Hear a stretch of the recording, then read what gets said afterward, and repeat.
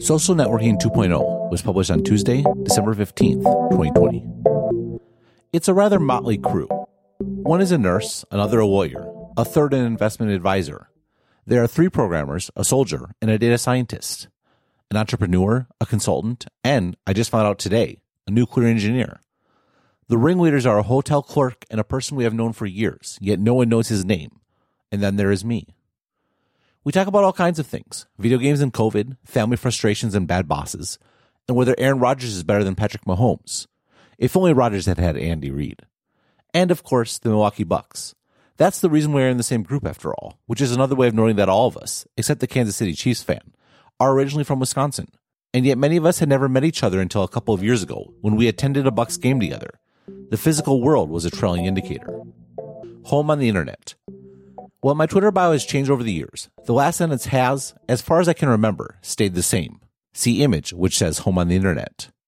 The proximate cause for that sentence was the fact that I lived in Asia, even as my Twitter persona was firmly rooted in the United States, whether that be because of my long-standing interest in technology or enthusiastic support of Wisconsin sports teams. And yet, when I moved back to the United States, my interest and relationship to Taiwan remained, and Twitter specifically and the internet broadly were a way to stay connected. The bio still fit. For a time, that bio described Twitter as well. For a particular type of person, someone who thrived on information, the more the better, Twitter was a place to not simply learn but to find people like yourself. That is how the fiefdom, the name the aforementioned motley crew gave ourselves, found each other. We all love the Bucks, or perhaps more accurately, love to complain about the Bucks. But while Twitter helped us find each other, over the past few years the medium has grown too noisy, performative, and combative to be a place to simply hang out. We have a group DM, which frankly sucks, but at least it is our own place. That's not my only online community. While the writing of Stratechery is a solo affair, building new features like the Daily Update podcast or simply dealing with ongoing administrative affairs requires a team that is scattered around the world. We hang out in Slack. Another group of tech enthusiast friends is in another Slack, and a third, primarily folks from Silicon Valley, is in WhatsApp. Meanwhile, I have friends and family centered in Wisconsin. We use iMessage. And of course, Taiwan. Line for family, WhatsApp for friends. The end result is something I am proud of. See image.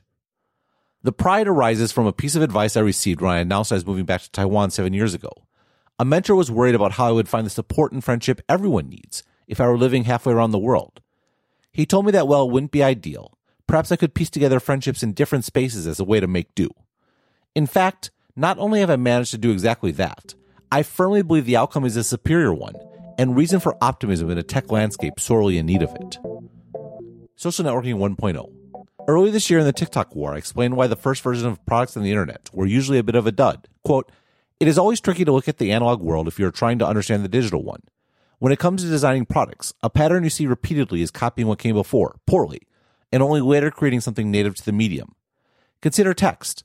Given that newspapers monetize by placing advertisements next to news stories, the first websites tried to monetize by, you guessed it, placing advertisements next to news stories. This worked, but not particularly well. Publishers talked about print dollars and digital dimes, and later mobile pennies. Sure, the internet drew attention, but it just didn't monetize well. What changed was the feed, something uniquely enabled by digital. Whereas the newspaper had to be defined up front, such that it could be printed and distributed at scale, a feed is tailored to the individual in real time, and so are the advertisements. Suddenly, it was print that was worth pennies, while the internet generally and mobile especially were worth more than newspapers ever were." End quote. The most famous feed in technology is the Facebook feed, which through its algorithmic magic made the lives of your friends and family seem far more tantalizing than they probably were in reality. The result was a social network that the FTC, in a lawsuit filed last week, claimed was a monopoly. Facebook holds monopoly power in the market for personal social networking services, personal social networking, or personal social networking services in the United States, which it enjoys primarily through its control of the largest and most profitable social network in the world, known internally at Facebook as Facebook Blue, and to much of the world simply as Facebook. The FTC focused on friends and family. As Facebook has long recognized, its personal social networking monopoly is protected by high barriers to entry, including strong network effects. In particular, because a personal social network is generally more valuable to a user when more of that user's friends and family are already members, a new entrant faces significant difficulties in attracting a sufficient user base to compete with Facebook. I certainly felt this way previously. In 2016, I wrote in How Facebook Squashed Twitter, quote, Facebook always had an inherent advantage over Twitter in that its network, at least in the beginning. was based on networks that already existed in the offline world, namely people you already knew. That made the service immediately approachable and useful for basically everyone. Twitter, on the other hand, was more about following people you didn't know based on your interests. This theoretically applied to everyone as well, but uncovering those interests and building an appropriate list of people to follow had to be done from scratch, end quote. I increasingly wonder, though, how much of my previous Facebook analysis was wrong, not because I misunderstood Facebook, but because I overestimated Twitter. I noted last week while writing about the FTC's lawsuit in the Daily Update, quote, I would prefer a world where the Instagram deal didn't happen. As I have noted, I believe that absent a deal, there would be more competition in the advertising space and more consumer-focused startups. At the same time, I do have serious rule of law reservations about undoing a deal 8 years on, particularly given the fact that it appears that the advertising-supported space is doing better than I thought a few years ago. Snapchat in particular is building a great business. LinkedIn is doing much better, and TikTok is obviously on its way. Honestly, I wonder to what extent Twitter's endemic poor management made the advertising space seem worse than it actually was, end quote. I would go further. Twitter's incompetence didn't simply make Facebook's advertising business look more dominant than it should have. It led all of us, including the FTC, to miss the point that friends and family was social networking 1.0, something imported from the analog world that, as time goes on, will be viewed as inferior to the far richer universe that is social networking 2.0. Twitter incompetence and identities. Go back to the fiefdom that I started with, and the terrible experience that are Twitter group direct messages. It's impossible to keep your place. So if you follow a link or answer another message, you are dropped to the bottom of the thread. Of course, there is no searching, and no third-party API so that someone else could do a better job. The thread also frequently fails to update in real time, meaning you sometimes reply to questions that already have been answered, which is unfortunate because there's no way to respond to individual messages. It's honestly awful. And yet, we use it anyway because that is where our friendship group formed around our shared interest in the Bucks, and it is the interest graph where Twitter has always had the potential to differentiate itself. In 2015, when it was already clear that the company had missed its opportunity to be great, I wrote in Twitter and what might have been, quote, what makes Twitter the company valuable is not Twitter the app or 140 characters or @names or anything else having to do with the product. Rather, it's the interest graph that is nearly priceless. More specifically, it is Twitter identities and the understanding that can be gleaned from how those identities are used and how they interact that matters, end quote. Identities, plural, referred to the many users of Twitter. But a second thing that is interesting about my Twitter group is that @BenThompson is not a member. My alter ego, @NoTechBen, is. I created that account, which I will tell you right now is pretty annoying to follow, so that I could tweet freely during basketball games without losing followers from my primary Twitter account. After all, just because you like my takes on tech, it does not necessarily follow that you like my takes on sports. What I increasingly realize, though, is that separating my identities on Twitter does not mean a lesser experience, but a far superior one.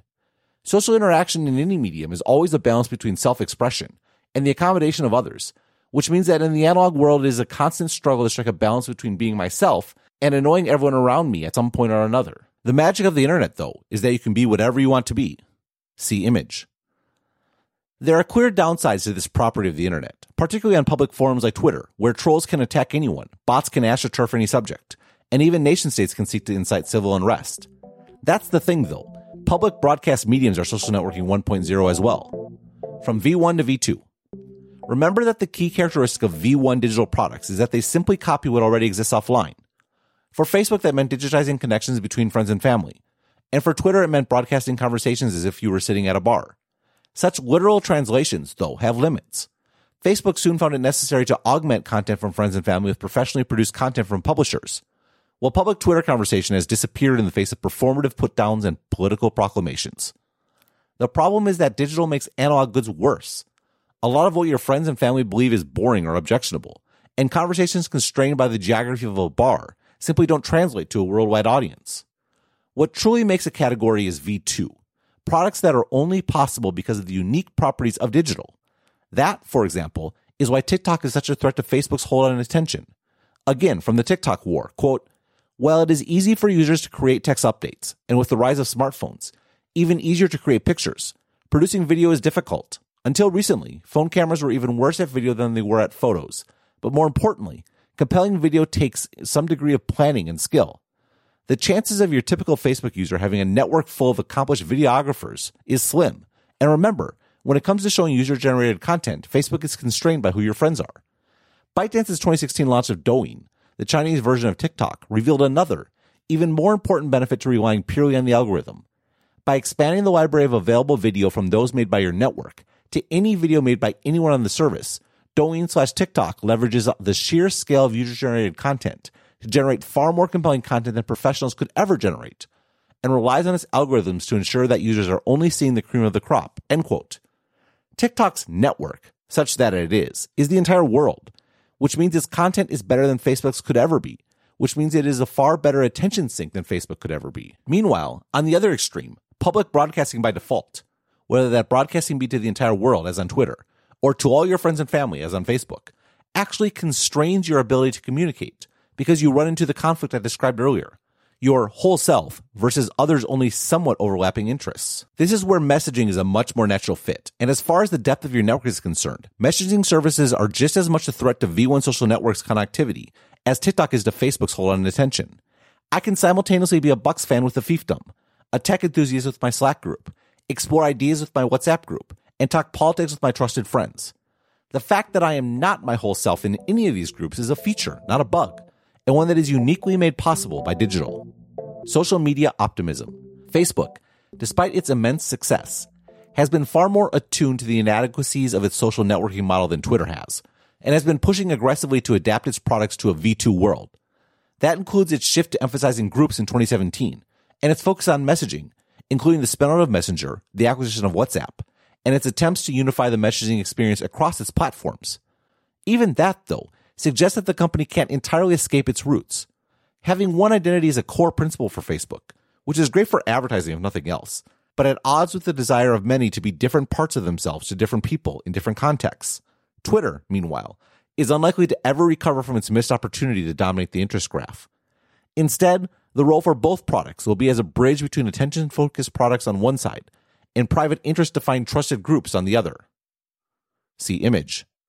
Their networks still have value, but primarily as a tool for distribution and reach of content that will increasingly be created in one place and discussed in another. Footnote. Instagram and Snapchat, in my estimation, are fully self-contained networks that encapsulate content generation, distribution, and discussion. They are the integrated version of this model, end footnote. This, needless to say, doesn't seem like much of a monopoly, certainly not one worth reaching back in time to retroactively change the rules of the game. What is encouraging, though, is that this view also gives hope for the seemingly hopeless climate that has been fostered by V1 social networks. The problem with forcing everyone to be their whole selves for the world, whether they want to or not, is that it becomes strikingly difficult to find common ground. After all, there is always something about everyone that is annoying or off-putting. On the flip side, to the extent that V2 social networking allows people to be themselves in all the different ways they wish to be, the more likely it is they become close to people who see other parts of the world in ways that differ from their own. Critically, though, unlike Facebook or Twitter, that exposure happens in an environment of trust that encourages understanding, not posturing. This has been the case for me. I'm in private groups with plenty of folks that I disagree with about a whole host of things. But because we share a common interest and are okay being trusted friends on that vector, I've learned a lot about why they believe what they believe about a bunch of issues. I think it helps my analysis, and I think it makes me a better citizen. That certainly isn't our expectation of social media today, but that is because we are stuck on V1.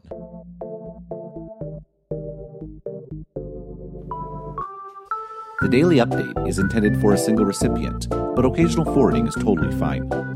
If you would like to order multiple subscriptions for your team with a group discount, please contact me directly. Thanks for being a subscriber, and have a great day.